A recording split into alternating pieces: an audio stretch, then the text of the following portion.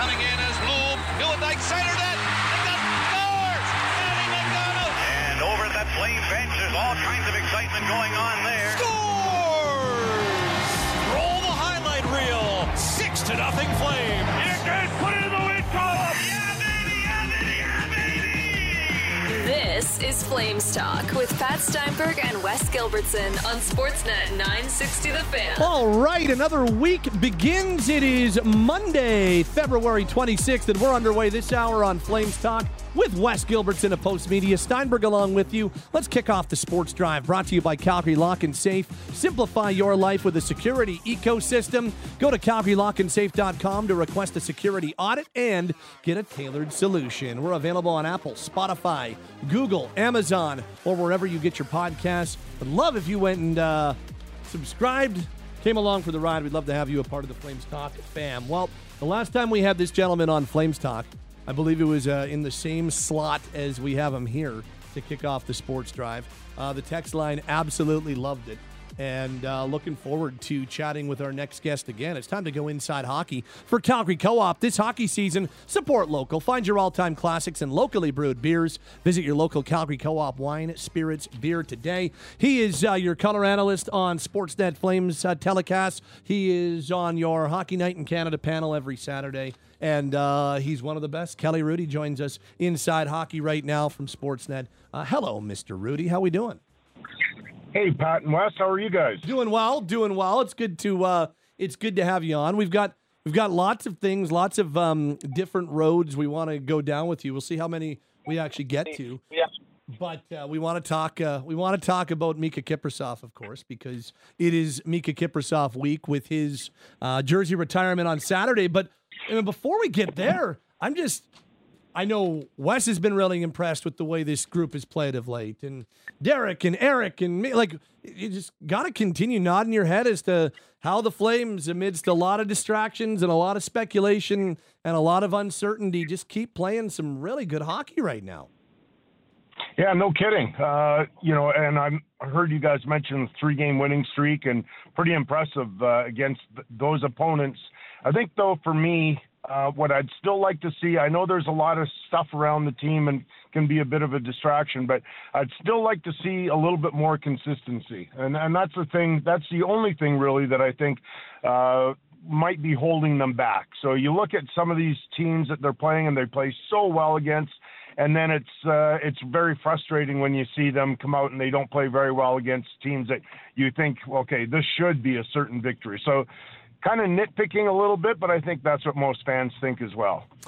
You've played in this league. You've been on teams that are really good. You've been on teams that are maybe in different situations. And I don't know what the trade deadline was like for you when you were playing, Kel. But you've had to deal with distractions. You've had to deal with outside noise. Like how difficult is, and some people yell at me for saying, you're making an excuse for them. Some people think it's a bigger thing that we're giving it credit for. What about for you? Like how much of a distraction might all this uncertainty be for the group? It was never a distraction, Pat and Wes, until I got traded. Once I got traded, then there was a massive distraction every single trade deadline, about a week or two out. And in fact, when I played in Los Angeles, because that was the only time I got traded from New York to LA, and Rick Minch was our PR director at the time, wonderful guy. And let's just say the trade deadline ended at 2 Pacific time. So as soon as the trade deadline would hit 2, I would immediately call Rick Minch and say, can you fax me all of the trades to make sure my name wasn't a part of it. So I was always afraid of it. And when you've been traded once, it turns your world upside down. I felt completely betrayed by the Islanders. I was so mad at them. Probably for about 10 years, I wanted them to lose every single game in their existence after they traded me. And so when you've been traded, in our case, we had one daughter and Donna was pregnant with our second child on the way. And it just turns the world upside down. I hated it. It turned out to be, in hindsight, the best thing that ever happened to us. But there's a lot of emotion. So for people that have never gone through it, I understand how they have no idea what it's like and how it's upsetting. But I'm here to tell you that it is, and it's not fun to go through. And that's why I've been on record, and I don't do it too loudly anymore, but I'm not a fan of trade deadline shows, even though I'm a part of it again next Friday. Kelly, I think the kids call that a flex. Not everyone had their own fax machine back in those days. You're right. When I was saying that, I was thinking, what are those guys going to say about a fax machine? Just Kelly, the next time you see Eric Francis, ask him about fax machines. He's a recent big fan of fax machines as well. You should just make sure you ask him that, and he'll have a good story about that. That is so fascinating that you bring that up. Having never played in the league, having never been a pro athlete, having never been traded in the middle of a season and gotten a call and say, "Hey, pack your bags, you're going somewhere else, and we're done with you." That's a really interesting perspective, that the trade deadline was nothing to you. Then all of a sudden it hard 180, and it was every year something that's on your mind. That's a really interesting perspective that I think, Kel, that's something that us on the outside who have never played, maybe we don't give enough credit for. And we've heard Rasmus Andersson countless times this year talk about guys with families and, how we're humans too. And that's just that's another reminder of how a trade and all of this uncertainty can really weigh on somebody. Okay, well, I'll throw something else into the mix. So we're brought up to believe in loyalty, and that if you're a Calgary Flame, you bleed red and white, and you do everything as the Flames organization would want you to. And then next day, as you mentioned, you get a phone call, come meet the general manager, and then most typically later that same day you're on a flight. Like when I found out it was on a Wednesday morning, I kind of found out Tuesday afternoon.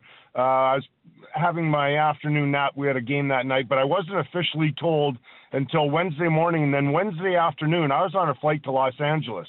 And then I landed in LA, and then we had an immediate 5-game road trip starting the next day. So it's not what everybody thinks. And I'm big on that whole thing about loyalty.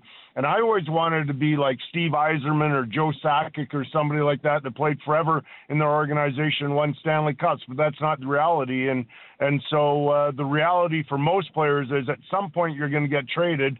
And in most cases, it's not going to be something that you're looking forward to. Kelly, is there any advice that you'd give a player who's never been traded, and maybe especially has never been traded in season? Like, is there any way to prepare for that potential scenario?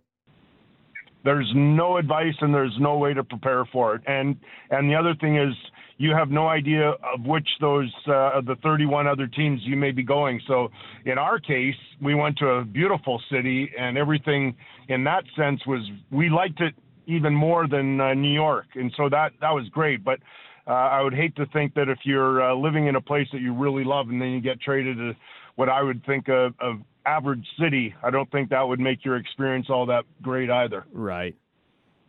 Let me switch gears with you, kind of half switch gears, and I'm going to ask you sort of two questions in one, because I know it's hard to separate these two topics right now. I'm curious, you know goaltending better than anybody, or as well as anybody in this city. I'm curious what you've seen from Jacob Markstrom of late, especially. But as part of that, I'm wondering, what do you make of these rumors that that Jacob Markstrom could potentially be a guy of interest to contenders as the deadline nears?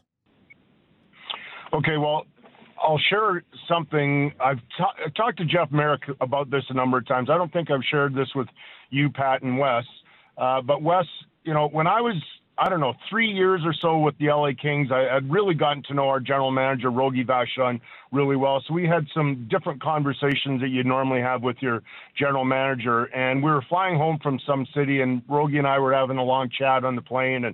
And somehow it came up about trading players. And he looked at me and goes, "Kelly, it's my job to talk about every single one of you to every manager, and I try and do it as often as every day or, every 3 days or something." And so my point about that is that So if you're a team out there that you think you're pretty good, but goaltending is suspect, why wouldn't you be calling the Flames about Jacob Markstrom? It's not the Flames necessarily calling other teams, right, because I think they recognize how good he is.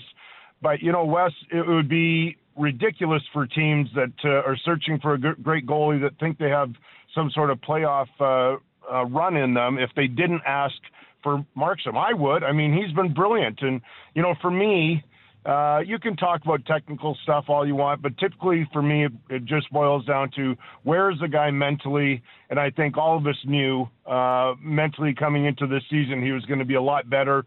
Last year was a disaster for him. And Ryan Huska even shared with us about a month ago, you guys were at a morning skate about they had a conversation with Markstrom last summer, and you could tell there was a different attitude. So, and it shows, right? He's got that swagger back. He's cocky. He believes in himself again, and there's none of those other distractions that he had under the former coach. It's funny, like. There's been talk all year, Kelly, about Jacob Markstrom's numbers early on maybe weren't matching what guys like you or us were seeing with our eyes, and how much he was keeping this group in the fight. And that conversation sure has turned. Hey, like it feels like, and you talk to people around the league. You're out in Toronto talking to the Hockey Night crew every week. It sure does feel like the national conversation on Jacob is turned in a massive way. Hey.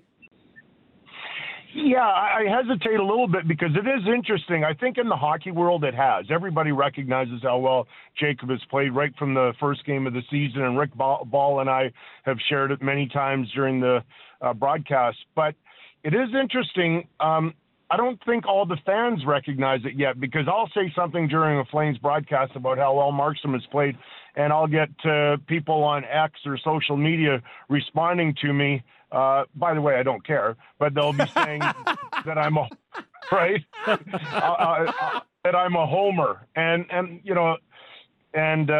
so I'm like, seriously, just because I call Flames games, you think I'm that polluted that I'm not going to tell you what I think? Like, Markstrom's been great. Why would I tell you otherwise? I didn't say the same last year, and so.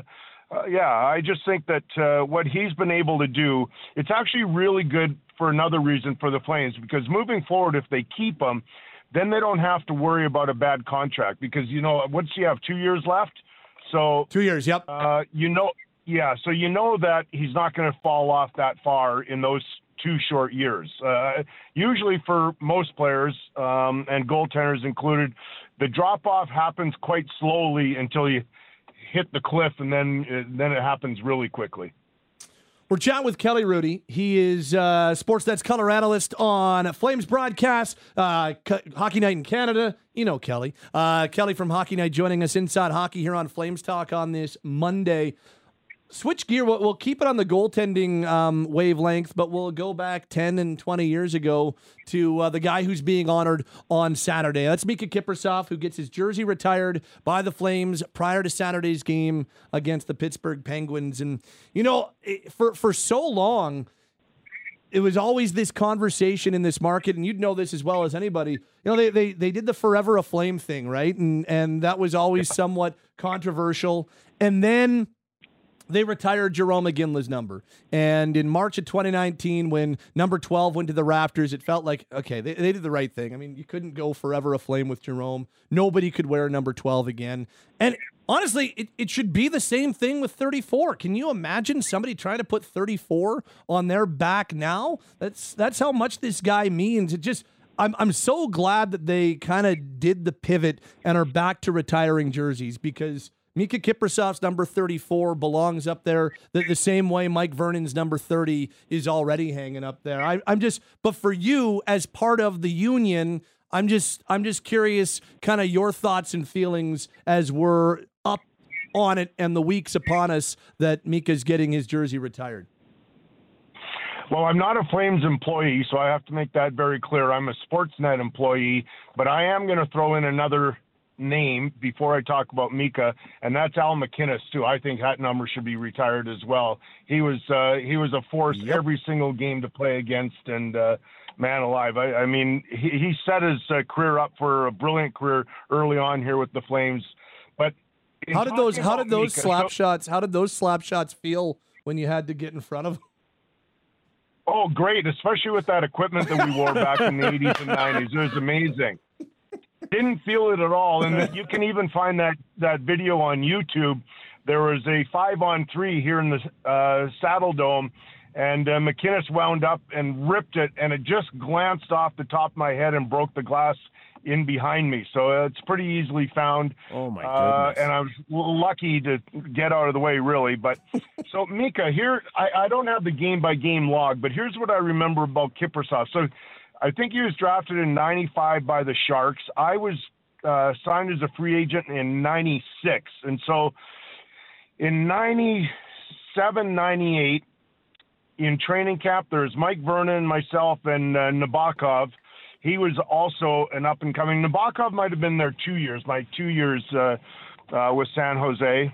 And I don't know if Miikka was there, but it doesn't matter. So I knew of Miikka because he was a draftee, and I knew of what his reputation was. And he didn't get a ton of traction in San Jose when he played.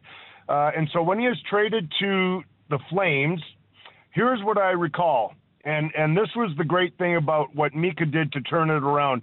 If you went to the game-by-game log, maybe his first game as a Flame or one of the first ones, and I remember it vividly because it was that's just when I was doing Saturday nights only for Hockey Night in Canada, and once a week. And so it was a Saturday night. The Flames were in Vancouver, and Miikka got shelled. And I went on the broadcast at the end of the night, and I said something like, okay, I don't know how many more chances he's going to get, but you don't get a ton.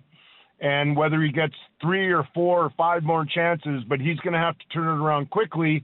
Otherwise, they'll move on to somebody else. And I believe his next game, he was absolutely brilliant, or maybe his second game after that. And he got back on track, and he had a brilliant season for the Flames. But that's what I remember. His first showing wasn't great. And so, every player knows you only get so many chances, and you better make somebody notice it, because you can have all the people in your corner, but if you don't play great, you're quickly forgotten and they move on. It's I'm curious your perspective on the Kiprusoff workload. It was 6 straight seasons of 70 or more starts, 7 straight seasons of 70 or more appearances. Like, it's rare when you get to like 65 these days. He had 2 straight 76 start seasons. That leaves 6 for the other guy. I'm just, how do you look back on how much this guy played? Well, I'm kind of joking, but does that tell you everything about his backups? If you ask some of the coaching staffs, I think it does. But and I'm teasing because there's some other good guys in there. Jamie McLennan was there, and they had some other guys. But I think that was in a time in the National Hockey League where they really just did feel like one guy could carry the load, and it's always gone back and forth. When I started in the 80s, it was about, okay, we need to split the load close to 50-50 if they can. And Al Arbor was a big believer in it. And now you're getting a lot of teams thinking that it's got to be a lot closer to 50-50 again. And it was a rare thing to see. I know Grant Fuhr did that. Marty Brodeur did that a few times. I don't know how those guys did it. I never played that much. I think the most I ever played was 68, I want to say, the year I got traded. Could be off by a little bit. And that's a ton. I only did it 1 year. You'd have to ask Miikka how he did it so many years consecutively, because that's just too much for me. And I don't know how you stay healthy. I don't know how he didn't have some of those nagging injuries that eventually always appear. Kelly, it feels like whenever we talk about, some of the greats, some of the guys that are at the top of their craft for whatever stretch, there's maybe one trait or one skill that can set them apart. And I know there were a lot of things Miikka did well, but what was the secret ingredient for you? What maybe set him apart? Reading a play and consistency, and they go hand in hand. I've always said you can have all the tools, but if you can't read a play, you have no chance of longevity in the National Hockey League. It's with every single guy that's played a long time, and it's a hard ability to grasp, and it's not something that every single guy that ever has the talent to play in the league has. And so that's why some guys, unfortunately, you go, boy, he's pretty good, but he can't read a play. And that, that stops him from having long careers. So Miikka, to me, was always one of the best at understanding the depth that he had to play in certain situations. And once again, he did it time and time again. That's the consistency part. Do you have any favorite Miikka memories? Is there one that jumps to top of mind for you? Oh, boy, so many. But it would have to be the 04 when they had that miraculous run and just how well he played every single round in Game 7. He was the man. That's hard to do. And it was a shame in which he only gave up 2 goals in Game 7 in Tampa, and he lost. I mean, he was remarkable in that whole stretch. He was, I don't know if I have one single moment, but he was one of my favorite that I've ever watched. Yeah, he could keep people on the edge of that seat, couldn't he? Yeah. Oh, yeah. Well, he is so athletic too, and I know people say, well, some goalie coaches say you can't talk about athleticism because it's all technique and stuff. No, there's athleticism that goes into playing that position. Kel, when he was acquired, did you were you instantly, like, as you mentioned, you overlapped in the Sharks organization near the end of your career? When he was acquired, did that pique your interest? Were you like, I'm really interested in what they've got here? Did you have any inkling in what they had? If you go back to that December 2003 when they acquired him, I wonder what was, if you can remember, because it's a long time for all of us. But like, yeah. Do you remember what was going through your head? Well, I do remember that Daryl Sutter made the trade, and that Daryl believed in Kiprusoff more than anybody else. And so that's what stood out to me, because I thought I had Daryl for a year in San Jose, and I thought, boy, if he believes this much in Kiprusoff, he must really understand how good he is, more so than anybody. Yeah. Yeah, I'm looking forward to any guesses on how long the speech goes? Are we like 5 minutes? Well, he's a pretty quiet guy, so I wouldn't expect a 45-minute, right? Don't budget too much time for that one. Right, exactly. Always appreciate the time, Kel. We'll see you at Morning Skate on Tuesday for the Flames and the Kings. But thanks, as always, for the time, my friend. We really appreciate it.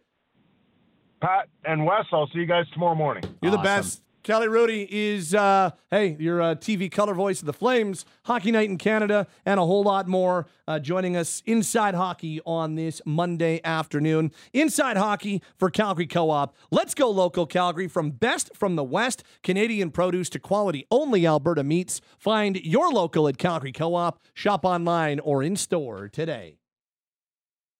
Anything and everything Calgary Flames. It's all on Flames Talk. Sportsnet 960 The Fan. Time for the future of the Flames on this Monday. Brought to you by Oncolytics Biotech. Fighting cancer by unleashing the power of the immune system. To learn more about how they believe they can give patients more time, visit oncolyticsbiotech.com. Pat Steinberg, Wes Gilbertson along with you on this Monday Flames Talk. It's been a couple weeks because last Monday, the Flames were playing an afternoon game. So were the Wranglers. So naturally, we weren't going to, I don't think Trent Cull was going to step away from the game to chat with us, and rightfully so. So a couple weeks later, we got lots to catch up with. The head coach of the Calgary Wranglers, Trent Cull, joins us on the future of the Flames right now. Mr. Cull, it's good to have you back. How are we doing? I'm good. How about you guys? Missed you there. It's 2 weeks away. I was getting withdrawal. Yeah, it was very strange. It was very strange. Well, it's good to have you back. Things are normal in the world once again. Since we last talked a 2-1-1 run for your group over this past weekend in Manitoba, 5-2 win, 4-2 loss. I'm just curious, this weekend, if you want to go back to the weekend before, just where are you at with the way the Wranglers are playing right now? You know what? I mean, it's we got points there. I think it was 5 straight games, and we didn't get the last one, right? So I was disappointed. We always wanted to find a way to get points, but I mean, I've been happy overall because it's just been such a turnover and still turnover. And unfortunate over the last couple of weeks since we haven't spoke, we've lost some guys to injury too, which has really hurt us, and guys that kind of play big roles for us. So but then we get some other guys back. So it's been a lot been going on, but it's been nice that we've consistently found a way for the most part to get a point here and there. The weekend specifically against Manitoba, how do you look back on the 2 games against the Moose? Played good the first night. We were on it. Second night, we weren't. We just weren't as sharp. We talked about that a little bit today. We had a day off yesterday in travel, and then just killer instinct, and not letting someone back up off the mat. And how important that first period is in the second game after you win the first night. It's just natural. The other team's going to be ticked off. They lost. They're going to come out. Coaches, etc. Everybody's going to be doing. And we were prepared for it, but we didn't do the job we needed to. So it's just maybe something we can learn from, even though we're still getting down in the season. But it's one thing that we'll hopefully, keep I guess, correcting, so to speak. Do want to ask you specifically about Cole Schwint, who was up here for a little bit with the Flames once again, but man, sure does feel like he's been shot out of a cannon since coming back to your group from his latest recall. What have you noticed since his return and since he's been back with your group? It's just, there's been it's almost 2 different returns, right, where he's come back and or been up and come back, and I think it's just coming down, the things that I would, I guess, associate with is just practicing, playing with guys in the NHL. They do everything at a higher speed, higher pace, him coming back and having that, and you can see that right away. He was playing with more pace, snapping pucks around, confident, and I think that helped him. And, he's carried that on. He's been more consistent for us for sure, and it's nice to see him. We've had him in different situations and checking, and now we've got in the spot now where we've been kind of depleted, and we're just rolling him with kind of our best players, so to speak, and he's done really well with it. Overall, I know that the offense has, and it's something that you and I and you've spoken about a number of times. It has been a little bit more of a grind for your group to generate offense and to put the puck in the net. Is that something that the group is becoming more accustomed to and just getting more and more comfortable being in these low-scoring games and being a grinded-out team, and that's the way that pucks are going to get in? Are you seeing that shift successfully happen right now? I think we've done a pretty good job of that throughout the year of, for the most part, manufacturing our offense. And there's going to be times where, too, we know that, we've talked about this before, the depth of the organization, a lot of it is you're seeing it, whether it's with the Flames or we have it here right now, right? I mean, we've got other guys, PTOs and guys on tryout agreements, et cetera. So the thing that I'm finding right now is with us is actually keeping the puck out of our net, right? I mean, we've gotten more defensemen that have gotten injured with Solo being out, Brady Lyle. So now it's, we had 3 guys that were for the most part, call-up guys playing for us last weekend. And so now we're just trying to keep our defense where it needs to be. And then, like you say, we know we're going to have low-scoring games, but the great thing is a lot of times, too, when we have Wolfie here, he keeps a lid on the other team and their offense, so that really helps. But we need to give him some more run support in the sense of offense, but also more defensive support around him, too. And that's something that we've been very cognizant of this lately and trying to, I guess, help out and correct again this week. We're chatting with Trent Cull. He's the head coach of the Calgary Wranglers. He joins us Mondays on Flames Talk. Pat Steinberg, Wes Gilbertson, along with you today. Trent, I know you just mentioned a couple of injuries on the blue line, but I understand there was some good news for one of your defensemen on sort of the health front today. What did it mean to see Jeremy Poirier on the ice at practice? Yeah, no, it's exciting. I'm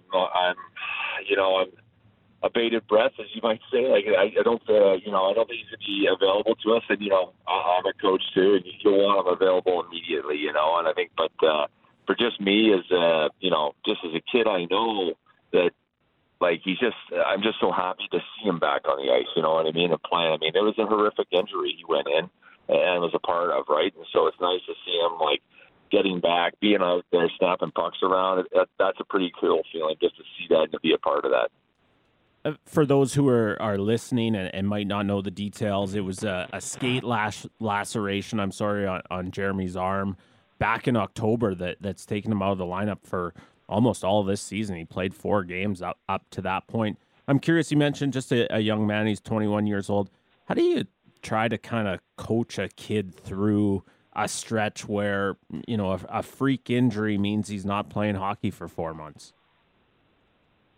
Well, you know what? I'll be honest with you. I've barely seen him because he's kind of been in the care of the Flames. They've taken him almost into the belly of the Saddle Dome there and been taking care of him almost for the last 2 to 3, 4 months, right? And they've done a great job with him. And so now it's almost like passing the torch off where he comes to us and he can practice with us. And we're probably going to have him here for a couple of weeks to get him up to speed. And, you know, that's his first kind of team practice today, right? So just this week alone will be great for him, a couple more practices to be in with the team and just be around the guys. I think it was good to have him out there. He's excited to be out. You can tell he's got great energy, too. So I think more, to answer your question, will be more getting him back actually into the games, seeing how he's playing, and if there's any reaction there to, you know, how do you make sure that you're back and you're, you know, getting back to playing the way you can play. Understanding, as you've stressed, that his return isn't imminent, how much have you missed what Jeremy Poirier can add on your blue line?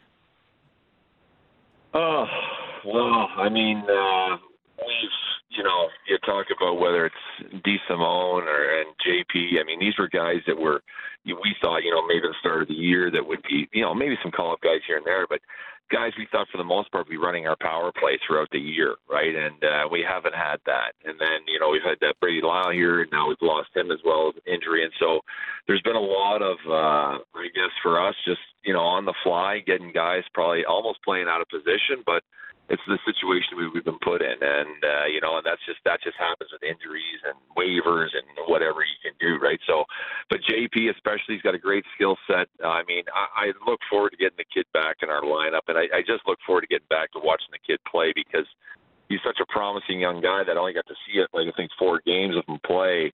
So, and, you know, he was another guy who had an injury coming through training camp, right? It was late starting with the Flames. So you just want to get him back on the ice so he can recover some of this year because it's a great year of his development that we want to see him and get out there and be a part of something. Seems like every time we have you on, we're asking about something that a Wranglers call-up did with the big club. I know a lot of people Saturday night, hockey night in Canada, probably thought to themselves, geez, I didn't know Dryden Hunt could shoot the puck like that. I'm guessing that didn't surprise you quite as much. Well, you know what? And this goes back way back. I was coaching on the East Coast, and he was in Springfield as a young guy coming into the league, and he had a great shot then. I remember that, and I thought, you know, he played with a little bit of moxie too, you know, and so same thing, getting to know him this year. He's a really competitive guy, Huntsy is, you know, and he's during the games, he's into it and he's wound tight, and you love it, right? Because he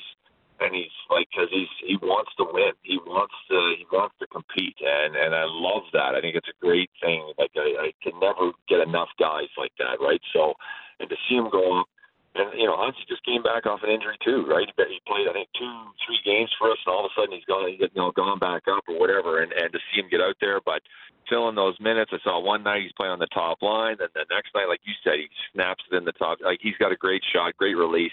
But again, I love his compete. You know what? He's not going to do anybody wrong, that's for sure, because you know he's going to give everything he's done. What goes into it's interesting that Wes brings up Dryden Hunt, and what goes into being able to be effective wherever you play at whatever level? Like for you on your group, he's a big time offensive driver. In junior, he's scored a ton. In the NHL, he's been able to adapt his game to more of a fourth line role, but as we saw on Saturday when he got bumped up into more of an offensive role, he was able to score a big goal there as well. Not every player can do it, Trent. What allows a guy to be able to be effective at both the American League and NHL levels and in different roles at both levels? Yeah, I think that comes with a little bit of maturity too.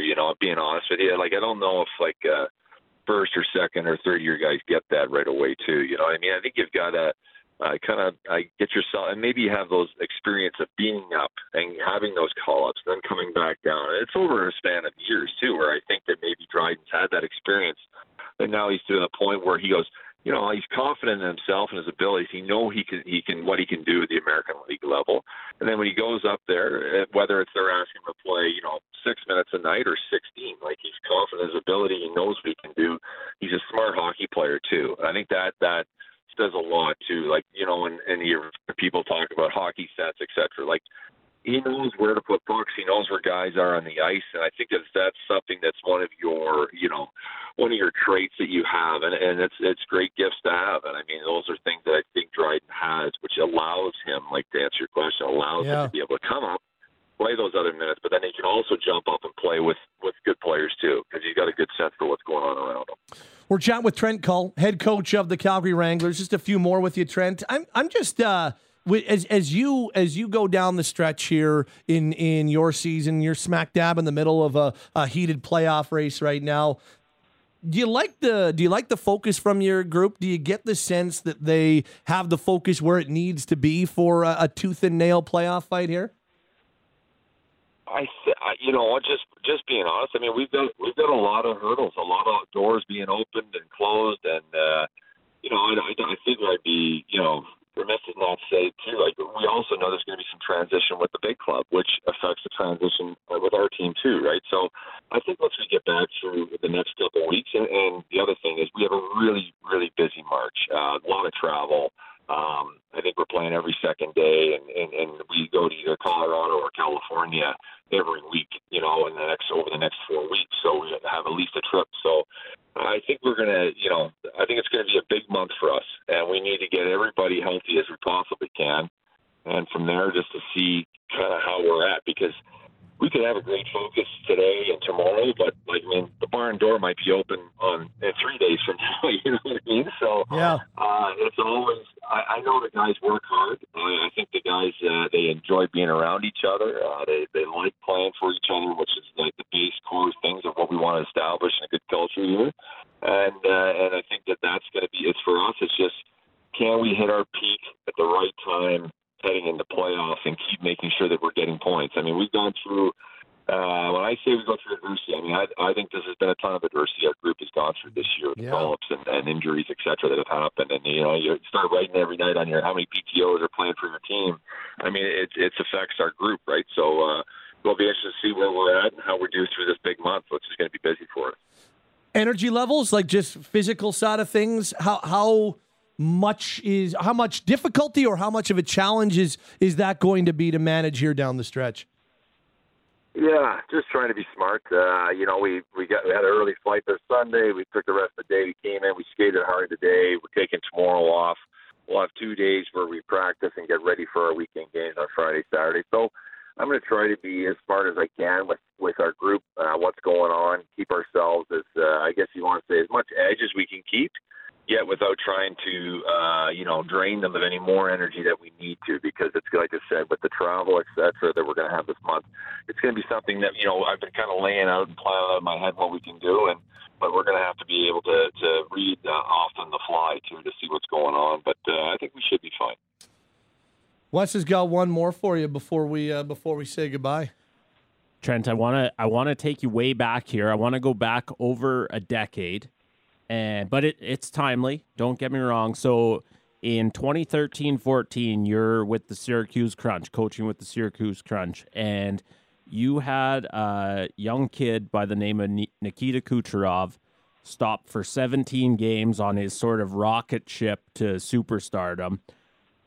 He, this weekend, becomes the first player in the NHL this season to hit 100 points. Can you just take us back to what you saw at that point from Kucherov, and if it's any surprise now that he's sort of electrifying the NHL the way he is? I think you'll have to look at the stats. I don't have it. I think he had 24 points or something in 17 games, and I've got some cobwebs in there. No, you're absolutely right. 13 goals and 24 points. Yeah, look at that. He was second rounder coming into training camp. I got to tell you, but just before that, though, you go to development camp in the summer, and I'm getting on the ice, and like you'd had Nemestikov, who's playing in Winnipeg, you know what I mean? And he was a really good American hockey player. He's just coming in as a young guy getting going. You got Braden Point coming in the wings. You got Cirelli coming at the end of my time there in playoffs. You had like Kucherov as a second rounder, but it's kind of quiet, like not a lot. Like they come from the Quebec League. Hey, we think this guy could be pretty good. But all of a sudden you get him on the ice, and like I'll remember this. I have a 19-year-old son, and I had him on the ice with the coach the one day. I said, just watch him. I said, watch how he protects pucks. And so we had this group of like these Russian guys. You know, Nemestikov was there. Obviously, there's like another guy, Korobov, and Nesterov, who was here with Calgary with the Flames. Right. Right. Four guys are all out there, and they're just like doing puck protection with each other, and it's unbelievable. It's like a magnet. Like it was incredible how he could protect the puck then as even a smaller guy. And then when we'd be playing, I was running the power play for the team that year, and it was amazing that I got to about 2 games in, and I said, hey. Give it to that guy. It was a pretty easy job, but in his sense, he would see when a defenseman would be like coming into possession, not even have possession, and Cooch was gone. Like, in other words, he's playing wing. He would see a defenseman maybe coming onto a puck, within a second. He would turn and be gone, and he would be at the far, like at the red line going to the far blue line, and he'd be yelling, and the guy would touch the puck, and then he'd see, and then he'd pass to Cooch, and he'd be gone for a breakaway. Like, it was just like you realize then you're like, oh man, like this guy is not going to be here long, and they recalled him up. And it was funny at the time. He was going through a slump, like he hadn't got a goal or something in like 2 or 3 or 4 games. And then, but he went out and he figured that out pretty quick up in the NHL. It's amazing to see how much of a talent that he is, and that group of guys that I coach. It was awesome to be a part of them. That's for sure. I was going to say that's a tough morning for the power play coach.